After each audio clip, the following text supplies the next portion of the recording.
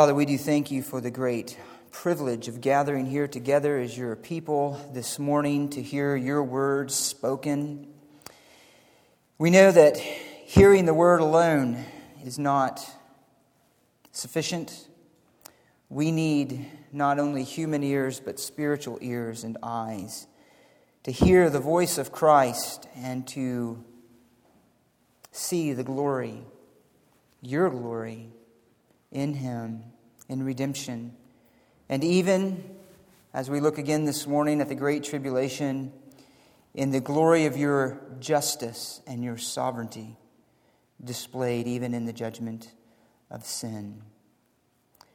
Help us, lead us to the cross, lead us to your praise and adoration in our hearts, and we do pray particularly this morning that you would lead us with hearts prepared for your table to remember the great wonders of redemption, the kingdom that we are now a part of, and the kingdom that is coming.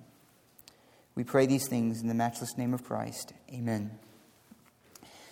Open up your Bibles once again this morning to Matthew chapter 24. To Matthew chapter 24, verses 22 through 28, as we complete our look this morning at the Great Tribulation. The Great Tribulation. Now, as we've noted, as we're going through this section of Matthew, that this is the final half of Daniel's 70th week that we've looked at, coming from Daniel chapter 9, verse 27. It's the final 3.5 years, or the final half of that week, just before Christ returns to establish His kingdom here on earth. It is the final years when the coming Antichrist will break his false covenant of peace with Israel and unleash a reign of terror and destruction on the Jews and tribulation saints that has no rival in the history of the world. It's a time of great carnage. It's a time that's looked forward to in many places in the Old Testament prophets. One is in Jeremiah chapter 30, verse 6. A time known as Jacob's distress. The prophet says this, "Alas, for that day is great, and there is none like it, and it is a time of Jacob's distress, but he will be saved from it." It's a time of great destruction, particularly upon the nation of Israel, the Old Testament covenant people of God, awaiting yet the fulfillment of promises made to them. And yet that fulfillment will come, and Israel will be saved, in the words of Paul. Now, last week we noted in verses 16 through 21 that Jesus gives 4 words to those who are going to be alive at that time. 4 words that are to those who are going to be alive at that time. Words specifically designated for those who will experience the terror of the reign of the Antichrist and the deception and the reign with him of the false prophet. However, the instructions to them flow out of universal principles that apply to all of God's people who are living in a sinful and a fallen world.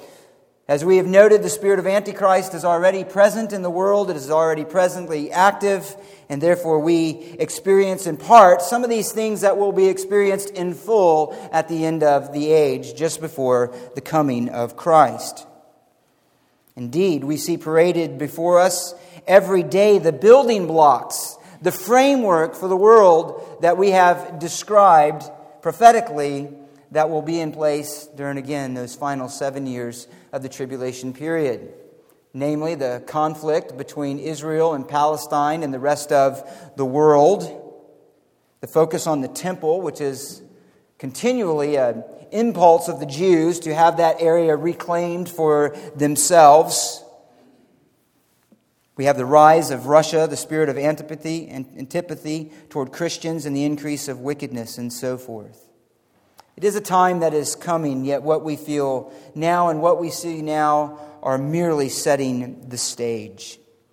Now, the first word of instruction that Jesus gave last week that we looked at was a command to those in Israel and Judea at the time to flee to the mountains, to flee in haste and without delay when they see the abomination of desolation, according to Daniel, standing in the holy place, standing in the temple. They are to flee quickly. They are to flee without regard for their physical possessions in the house. They are to flee even if they are a worker in the field without worrying about their garments. They are to flee with urgency because of the severity of the threat. We notice the second word that he gave to them, and that was the reason for the flight. In verse 21, because it will be a time of unparalleled suffering. And it is a time, in this case, where to stay and to die would accomplish nothing. We noted that there is a time to stand, there is a time to die, there is a time to give your life, and there is a time where in wisdom that we are to flee. And this time is the time to flee because of the greatness of the persecution. Though the persecution is great, as we'll begin to look at this morning, it is measured. And that brings us then to the third word, which is a word of hope, a word to trust in God's sovereignty and care for His people in the midst of great suffering. So we're going to begin by reading the entire passage again, from verse 15 down to verse 28, and then we'll swing back around and pick it up in verse 22. Read with me Matthew 24, verses 15 through 28. Therefore, when you see the abomination of desolation, which was spoken of through Daniel the prophet, standing in the holy place, let the reader understand. Then those who are in Judea must flee to the mountains. Whoever is on the housetop must not go down to get the things out that are in his house. Whoever is in the field must not turn back to get his cloak. But woe to those who are pregnant and to those who are nursing babies in those days. But pray that your flight will not be in the winter or on a Sabbath, for then there will be a great tribulation, such as has not occurred since the beginning of the world until now, nor ever will. Unless those days had been cut short, no life would have been saved. But for the sake of the elect, those days will be cut short. Then if anyone says to you, behold, here is the Christ, or there he is, do not believe him. For false Christ and false prophets will arise and will show great signs and wonders, so as to mislead, if possible, even the elect. Behold, I have told you in advance. So if they say to you, behold, he is in the wilderness, do not go out. Behold, he is in the inner rooms, do not believe them. For just as the lightning comes from the east and flashes even to the west, so will the coming of the Son of Man be. Wherever the corpse is, there the vultures will gather. Go back to verse 22 and we'll notice the third word of Jesus to this generation. It is a word of hope in suffering, namely that God has measured the duration of the suffering of His people. And we would note first about this that though it is severe, it is measured and not outside His control. Look again what He says. Unless those days had been cut short, no flesh would have been saved. And again, in parallel to the urgency at which He spoke to His people previously, now He emphasizes again that His instructions flow out of the severity of these times. It is a severe time. No flesh, no people would have been saved had not God sovereignly cut those days short. Again, a picture of complete devastation. Those days, of course, are describing those days that He's been talking about. Those days where they are to flee. Those days of the wrath of the Antichrist that will be unleashed upon the nation of Israel. The severity of it is such that if He did not cut it short, no flesh would have been saved. Who is this flesh? Is it believing Israel that He's talking about? Is it if they had not cut it short, believing Israel would not be saved? Is He talking about all humanity on earth at that time? Who does He mean? He means both. He means both. It would have to include believing Israel because it's specifically believing Israel here that He is addressing as part of the elect, as those against whom the persecution and the suffering will be focused because of the Antichrist. We already noted this back in Revelation 13. Don't turn there. He who was given a mouth speaking arrogant words and blasphemies and authority to act for 42 months was given to him. And it was given to him to make war with the saints and to overcome them. Authority over every tribe, people, tongue, and nation was given to him. But it also includes all the men of the earth. As we looked at last time, there are two levels of destruction that are happening here. There is the level of destruction by the Antichrist that is being unleashed against the nation of Israel, with whom he made a false covenant, and now in this passage he has broken. And then there's also the destruction of God himself that he is unleashing on the world, all the unbelieving world and rebellious humanity. And it is a devastating destruction, and both are happening at the same time. Listen to some of the descriptions of this. Again, don't turn, I'll just read them to you. Revelation 6:8 says this, that authority was given to them over a fourth of the earth to kill with the sword and with famine and with pestilence and by the wild beast of the earth. That's the fourth seal that's being unraveled, that's being leashed on the world. A fourth of the earth is going to die in battle with the sword and famine and pestilence. He says over in chapter 8, again of this great destruction, here of the trumpet destruction, that a third of the people are going to die in various ways. He says in chapter 8, verse 7, the first sounded the trumpet, and there came hail and fire mixed with blood, and they were thrown down to the earth. And a third of the earth was burned up. A third of the trees were burned up, and all the green grass was burned up. The second angel, a third of the sea became like blood. The third angel, a third of the ships were destroyed, and a third of the rivers and on the springs of waters. There was a star named Wormwood that is fallen, and a third of the waters became wormwood. And many men died from the waters because they were made bitter. In the sixth trumpet, he says in chapter 9, verse 15, and the four angels who had been prepared for the hour and day and month and year were released so that they would kill a third of mankind. In other words, it is great destruction. There is the destruction that is coming from the Antichrist against the nation of Israel, and there is the destruction that is coming globally by the hand of God against all of the unbelieving.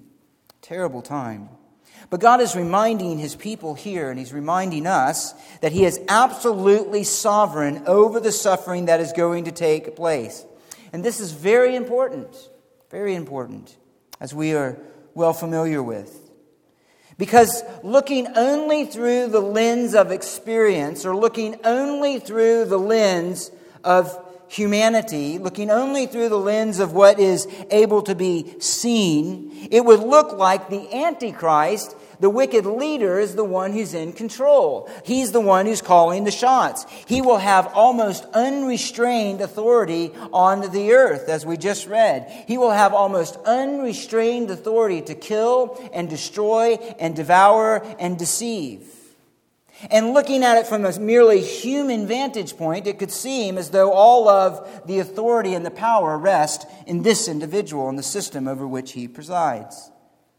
However, that's not the lens of Scripture. It's not the lens of faith. It's not the lens of God's people. We do not look at things and judge them only through the lens of experience or from the vantage point of our human perspective, but of God's sovereign control over every event of his creation, directing them to fulfill his eternal purpose. And in the midst of such great suffering, there is a sovereign God on the throne who is directing these events.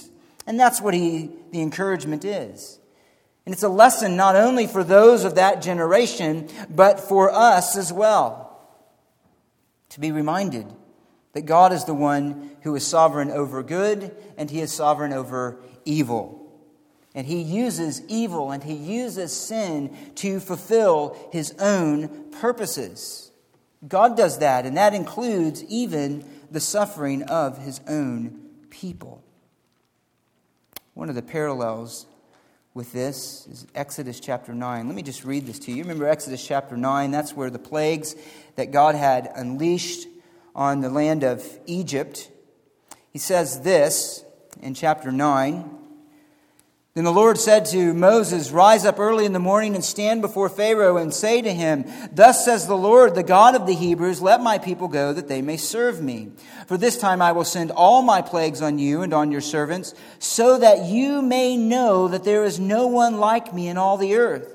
For if by now I had put forth my hand and struck you and your people with pestilence, you would then have been cut off from the earth. But indeed, for this reason I have allowed you to remain, in order to show you my power, in order to proclaim my name through all of the earth.'"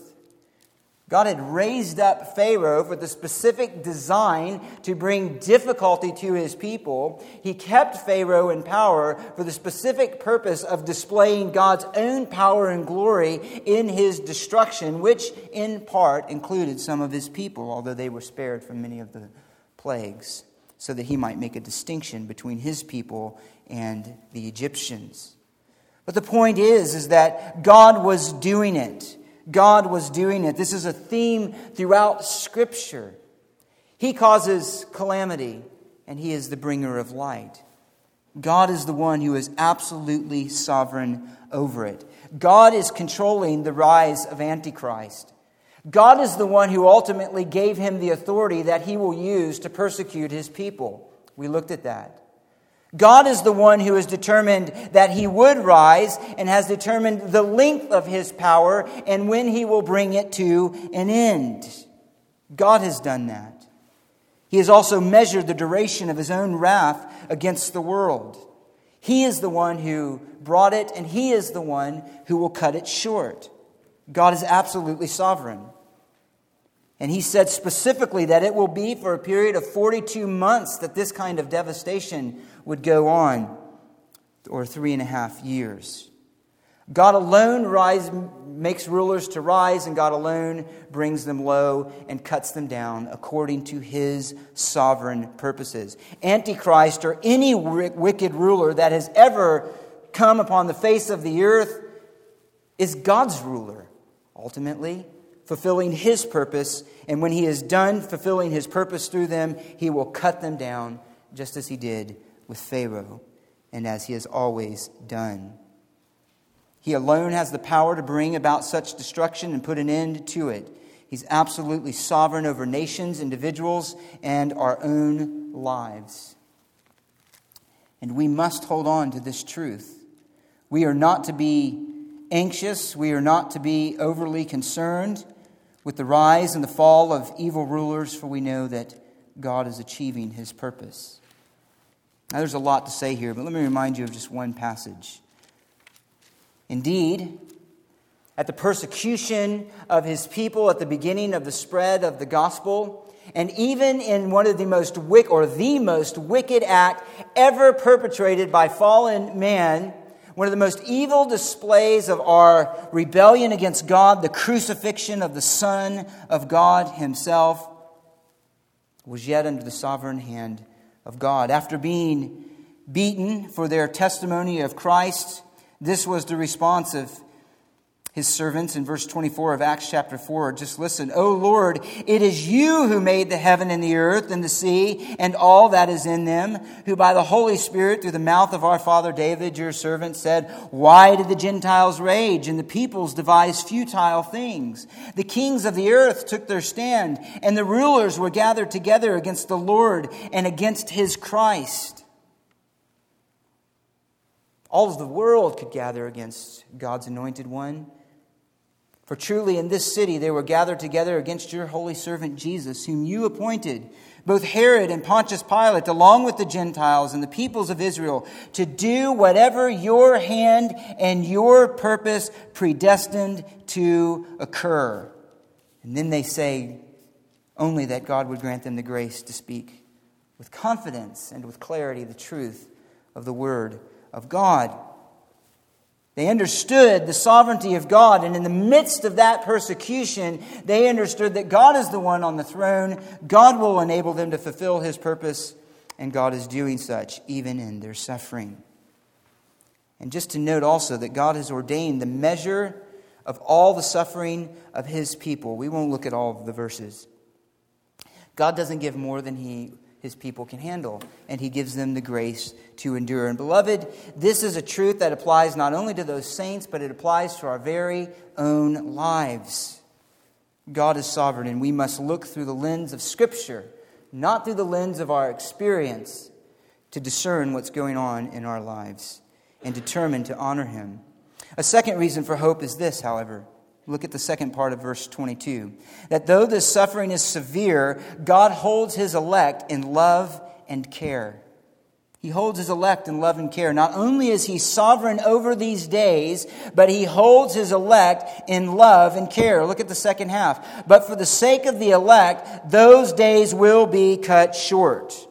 For the sake of the elect. In other words, God is not cutting these particular days short out of a mercy for the world in general. He's not cutting these days short out of concern for the suffering of the world in general. He's the one bringing it. Indeed, this is a time of judgment. Listen to what Revelation 14 says, if anyone worships the beast and his image and receives a mark on his forehead or on his hand, he will also drink of the wine of the wrath of God, which is mixed in full strength in the cup of his anger.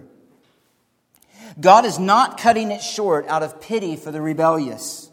God is, however, concerned for his elect. He is concerned for his elect. And he loves them with an eternal love. And he cares for them even in their suffering. Now, Jesus first used this term, the elect, in the parable of the wedding feast. There it's translated as chosen. Few that are chosen, to speak of those chosen to dine at the king's feast. Who is he specifically speaking of here? Some say he's speaking of the nation of Israel. And indeed, Israel is an elect nation. That's repeated throughout the Old Testament, Deuteronomy 4:37 and many other places. However, it's not likely he's limiting it only to the nation of Israel, because more than Israel will be saved during the Great Tribulation.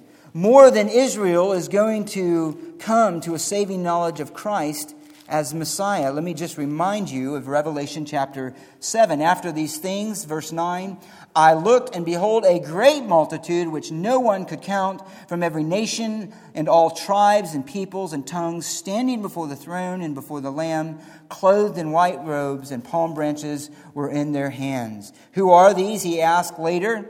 And the answer is that these are those who came out of the great tribulation and washed their robes white in the blood of the Lamb. So it includes more than that. It includes all of those on the earth whom God has called to repentance and to faith in Christ. He refers to them again in verse 24, we'll look at, as those who it's not possible to deceive. He says it again in verse later, that these are the ones whom he will gather from the four corners of the earth, in verse 31, when he returns to bring his elect to himself. These are all of those who belong to Christ. It's all of those whom Paul talked about in Ephesians 1:5, who were chosen in Christ before the foundation of the world. So he's referring to everybody here generally. However, the elect may also here have a specific emphasis on the elect of Israel. His context here is focusing on the sufferings that are going to come upon the nation of Israel at this time. That's his focus. These are the ones who are most likely to be deceived by the false Christ, we'll look at later. These are the ones who are the most susceptible to the deceptions of the false prophet, the nation of Israel. But in either case, God is promising here that his own are the recipients of his love and his care, even in the midst of destruction. I want you to just notice as a footnote here one other thing. That while God is not acting on behalf of the world, yet the presence of God's people, even during this time, brings some measure of relief to them, to the rebellious world. It's difficult to find much consolation in this, because the unbelieving, even though those days will be cut short for them as well, will still suffer the consequences of their rebellion. We read it in Revelation 14. There's still the reality of the judgment to come. There's still the reality of hell. And yet they will still, by some measure, receive some of the benefit of those days being cut short. But he's acting on behalf of his elect. And the reminder is here for us, beloved, is that he has not forgotten us in our suffering. He's not forgotten us. And whatever we suffer for the sake of the gospel, or whatever we suffer for the sake of his name, God has not forgotten his people.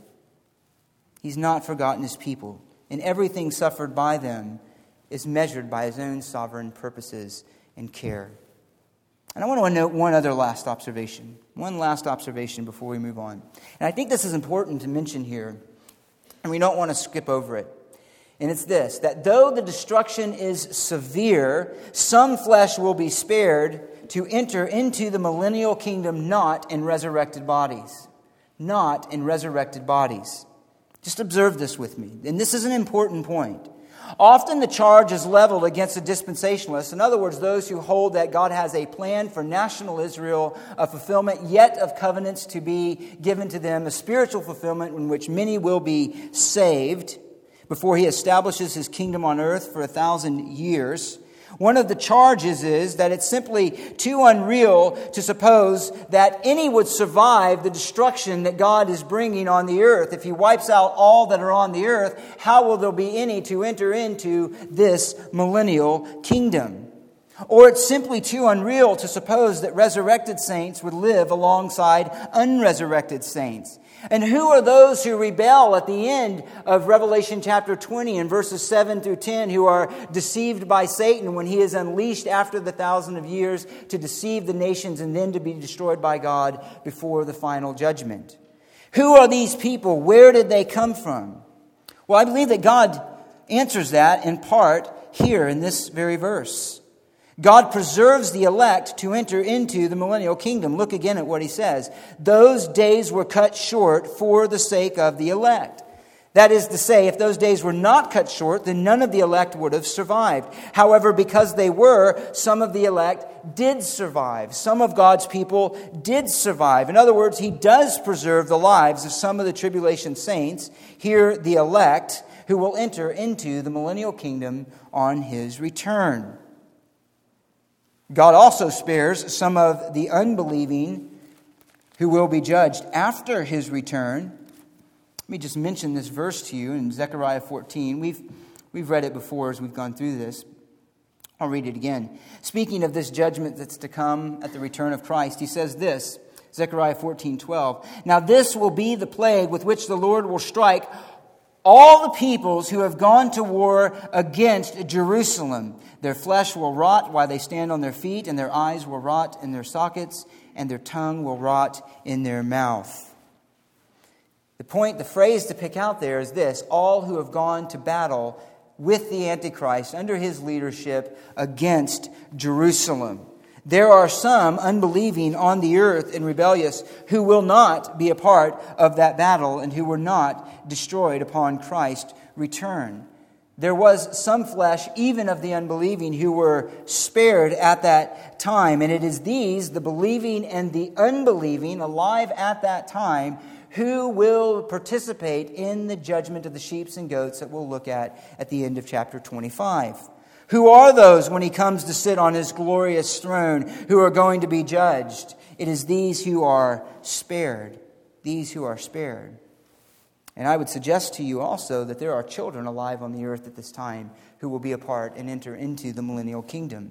Isaiah 65:20 reminds us that a child or someone who dies before 100 will be thought accursed, and that a child will be playing next to the hole of a poisonous snake, a cobra, and yet he will be safe in doing so in this millennial kingdom. So there will be those believers then who enter into the millennial kingdom. The unbelieving alive will be judged and then cast away in holding until the great white throne judgment. Those who enter into the millennial kingdom will live alongside resurrected saints, possibly have children, or the children who remained alive after the return of Christ will enter into the kingdom that will end after 1,000 years. Regarding the fact that there's resurrected and non-resurrected saints there is indeed unique, but not unprecedented. You remember that Christ walked and lived for 40 days among his disciples after the resurrection. And we have a rather enigmatic statement by Matthew at the end of his gospel in Matthew 27, verse 51, that says this: "The tombs were opened, and many bodies of the saints who had fallen asleep were raised, and coming out of the tombs, and after his resurrection, they entered the holy city and appeared to many." This is not unprecedented, though it is certainly unusual. But the point here is this, mainly, that he's giving a word of hope.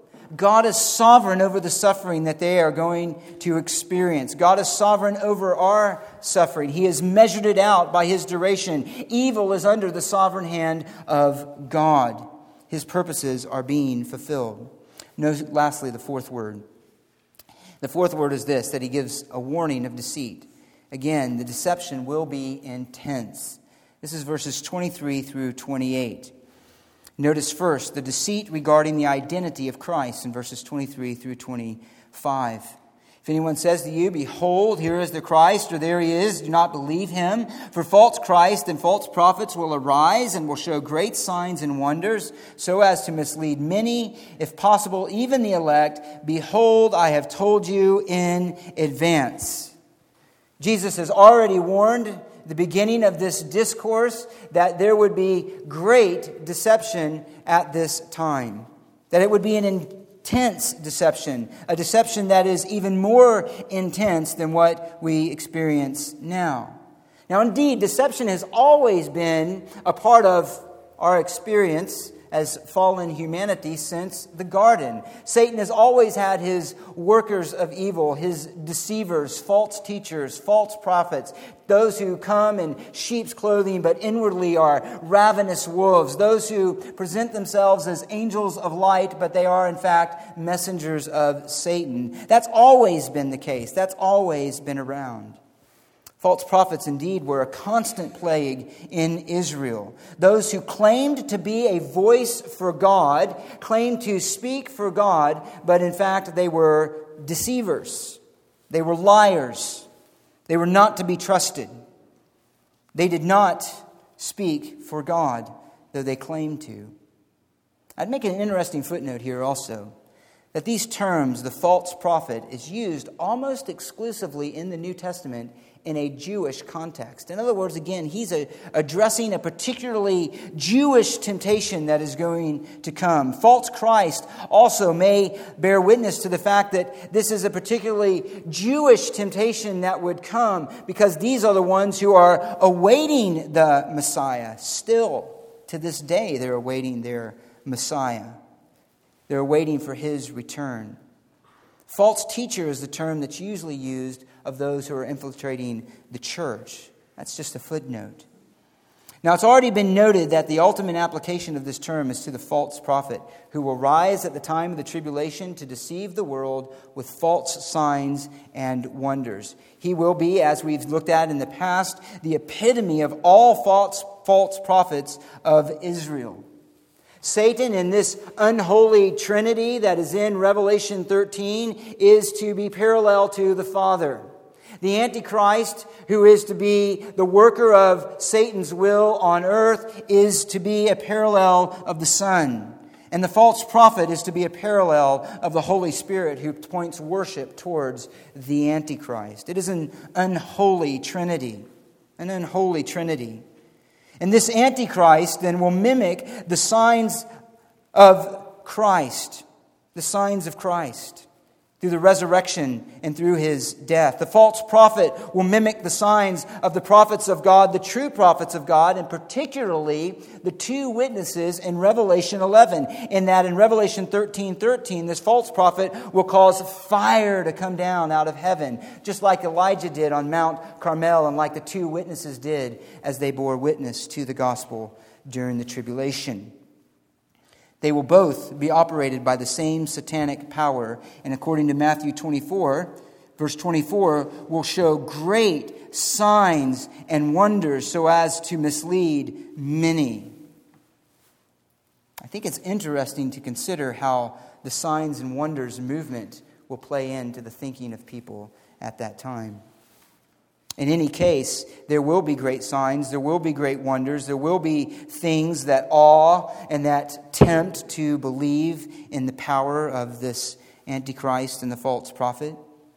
And as I said, the Antichrist will seek to mimic the role of Christ. The manifestation he will be of Satan's authority and power on earth. He will have what is a false resurrection and establish himself as the ruler over the nations, which is a position of Christ alone, who rules over the nations. And yet for this period of time, he will have that. He will rule over every tribe, nation, and tongue, yet in evil and for his own purposes. And I want you to note here, just note this, that this shows the incredible depth of human sin and self-deception. You may say, how? How does it do that? How does it show the depth of sin and self-deception in the human heart? It does in this way. In rejecting the true incarnation of the Son in Jesus Christ, rejecting the real and authenticated miracles of his life, rejecting his real fulfillment of Old Testament prophecies, rejecting his real and atoning death, which was public for all to see, it was not done in a corner, rejecting his resurrection, of which was borne witness by the apostles and his people under the power of the Holy Spirit, these will gladly believe, and the unbelieving of the nation of Israel and the world will gladly believe in the false accomplishments of the Antichrist while rejecting every true accomplishment of Christ and of the Son. Why?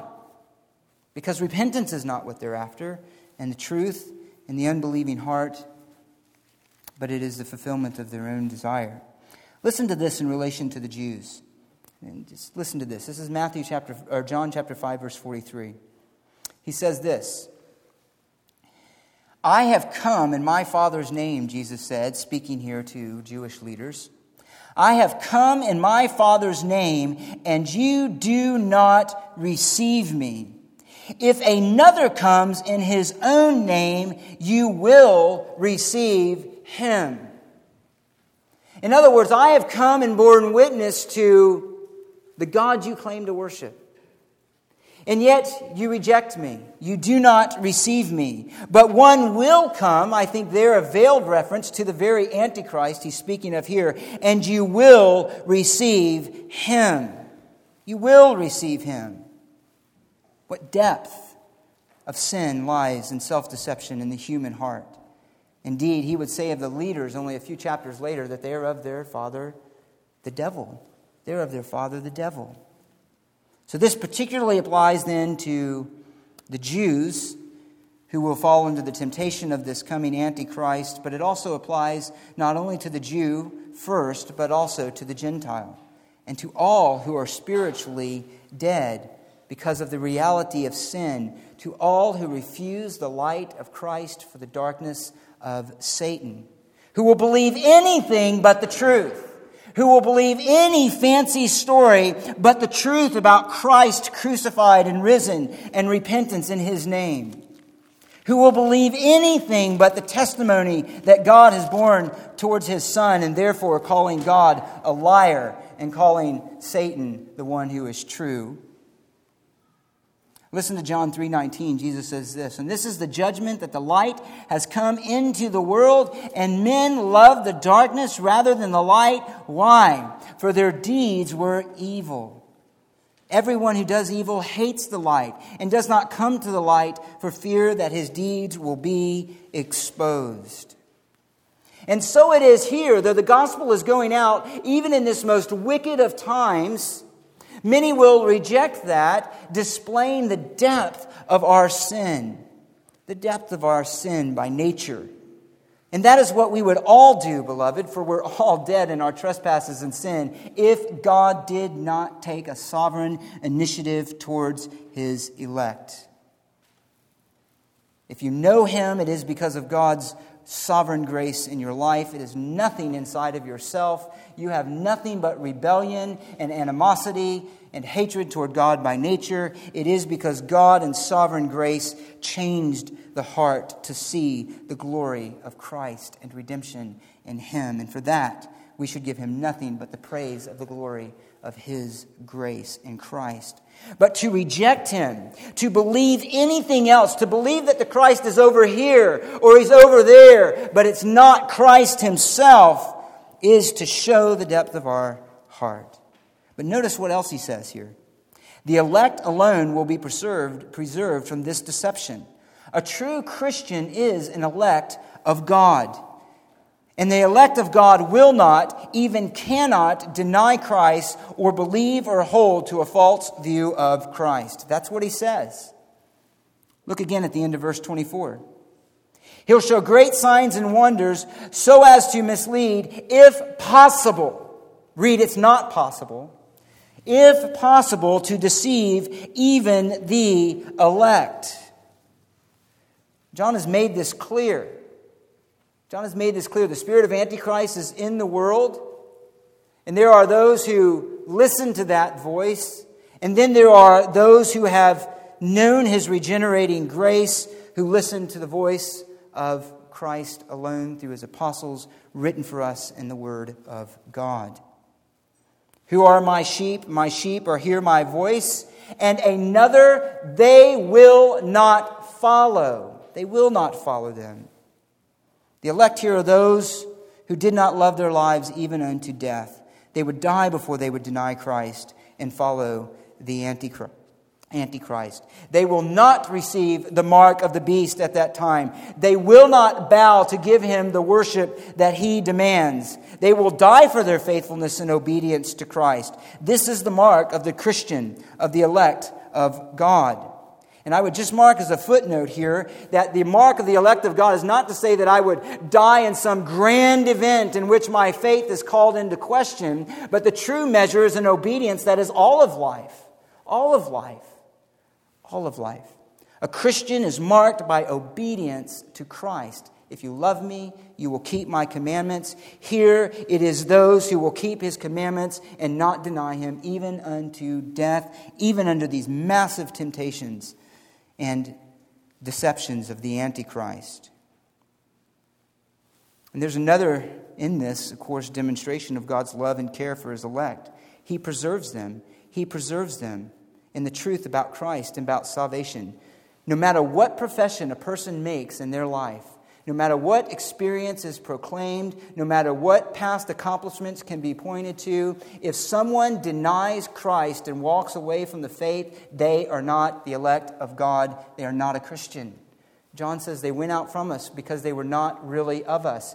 Paul reminds us in 2 Thessalonians, there will be a great apostasy before this time. Those displaying that whatever profession of faith they made, it was not genuine. Here he says it's not possible for the elect to be deceived by the Antichrist. Notice another point. Look at verse 25. He says, behold, I have told you in advance. I've told you in advance. Don't read over that. Don't read over this. It's massively important. On the surface, it is simply this, a strong reminder to those who are alive at the time to beware of the warning he has just given, to be aware of the danger of the deception of a false identity of Christ, to be aware of that, to not fall into that temptation because it will be great. Behold speaks of the urgency of the message, the significance of giving heed to it. Don't treat these things lightly is the idea. But there is a more universal point for us as well that deeply applies to us and to all people. Namely this. God has spoken clearly. He's spoken clearly in His Word. It's ours to receive and act upon it. It's not merely these things that God has told us beforehand, but all of Scripture, in a sense, is God's prophetic word. It is His instructions to us. He's told us about all things in His Word. He's told us about the reality of sin. He's told us about the glories of grace and redemption in Christ. He's told us about the resurrection. He's told us about His sovereign purposes for the universe. He's told us about the rise of the Antichrist and his deceptions. He's told us about the lies of the Antichrist that are in the world now. He's told us that His people will suffer. He's told us that there's destruction coming upon the world. He's told us that there's a kingdom that's coming that will never end and is the kingdom of Christ. He's told us that there's a final judgment of the devil and of angels and all who are deceived by him. He's told us of a new heavens and a new earth. He's told us all of these things. He could say of all of Scripture, from Genesis to Revelation, I have told you beforehand. Listen to my word. Therefore, in the words of Peter, in 2 Peter 3:11, he says, if all these things are to be destroyed in this way, what sort of people ought you to be, holy in conduct and godliness? If these things are indeed true, and they are, they should be the foundation out of which we live. It is the worldview of a Christian that God has given us in His Word that governs everything that we think, everything that we do, everything that we pursue if we know Christ. And there are consequences for not heeding His word. There are consequences. Let me just briefly mention to you, don't turn there again, in Proverbs chapter 1, he says this of those who reject His wisdom. In Proverbs 1, he says, you neglected, in verse 25, all my counsel and did not want my reproof. I will also laugh at your calamity. I will mock when your dread comes. When your dread comes like a storm and your calamity comes like a whirlwind, distress and anguish come upon you. Then they will call on me, but I will not answer. They will seek me diligently, but they will not find me, because they hated knowledge and did not choose the fear of the Lord. That's God's attitude. He's spoken. He's spoken. It is ours to heed and to listen. God takes this serious. Behold, I have told you in advance, be prepared. To us, he says essentially the same thing. Behold, I have revealed myself, my plans, my ways, my grace, my judgment in my word. Now respond. Christians of all the people on this earth have the knowledge of eternal truth. We understand why things are the way they are in the past, today, and what they will be in the future. God's told us. We are not in the dark. We need not be in confusion. We need not be anxious. God has told us. He says in 1 Corinthians 2, 15 through 16, to those who have the Spirit of God, we also have in Scripture the mind of Christ and the Spirit to reveal that to us. And we appraise all things, but those who do not have the Spirit can appraise nothing rightly. Nothing. Ultimately, it's going to be a statement of ignorance if we reject the truth of the Word of God. And so before quickly moving to the last point, I would only ask, how does God's Word and the gospel and the truths of the glory of redemption affect the way that you view the world? Now, obviously, you answer that yourself. What practical difference does it make in what you think about, what you pursue, what you find joy in, what you hope in, and the decisions you make? What difference does that make in your life? That is a question you have to answer. Behold, I told you in advance. Let's note lastly this quickly before we come into the Lord's table. Deceit regarding the location of Christ. And I'm going to skip over a lot here just to get to the point. In verse 26, so if they say to you, behold, he's in the wilderness, do not go out. Behold, he's in their inner rooms, do not believe them. For just as the lightning comes from the east and flashes even to the west, so will the coming of the Son of Man be. Wherever the corpse is, there the vultures will gather. Simple warning. Don't chase after every claim that Christ has already come, that he's physically here on earth. And the point is this, the overall point is this. Christ is not coming in secret. He's not coming in some hidden backdoor way. Christ is coming in a way that all will see him. It will be obvious to all. There will be no need to pay attention to those who say, hey, he's over here. Hey, he's over here. Hey, he's in the wilderness, which would be a temptation to some, again, particularly in a Jewish context, because God has much prophetic activity he has in prophets in the wilderness. If you'll remember in Matthew chapter 11, they went out to see John the Baptist in the wilderness. God works there prophetically, and they'll think, hey, maybe the Messiah is out there. And Jesus is saying, don't listen to them. Why? Because when he comes, you'll know about it. Hey, he's in the inner room, and this is really in contrast to sort of the public place of the desert. Hey, come over here into this secret place. Don't listen to them. Don't listen to them. When Christ returns, you will know it. You will know it. it will be evident to everyone. As lightning flashes and is seen by all, so it will be with the return of Christ. As everybody knows where the corpse is because the vultures gather there, so it will be when Christ returns. There may be there a veiled implication about the corpses that the birds will eat when Christ returns, of the flesh of those who have rebelled against him. But the main idea is this: when he returns, it will not be missed. Let me make this final observation that will take us into the Lord's table. It's this. Jesus said at the end of verse 27, "So will the coming of the Son of Man be." So will the coming of the Son of Man be. Jesus knew, as he was speaking these words, that he was soon to be rejected by his people.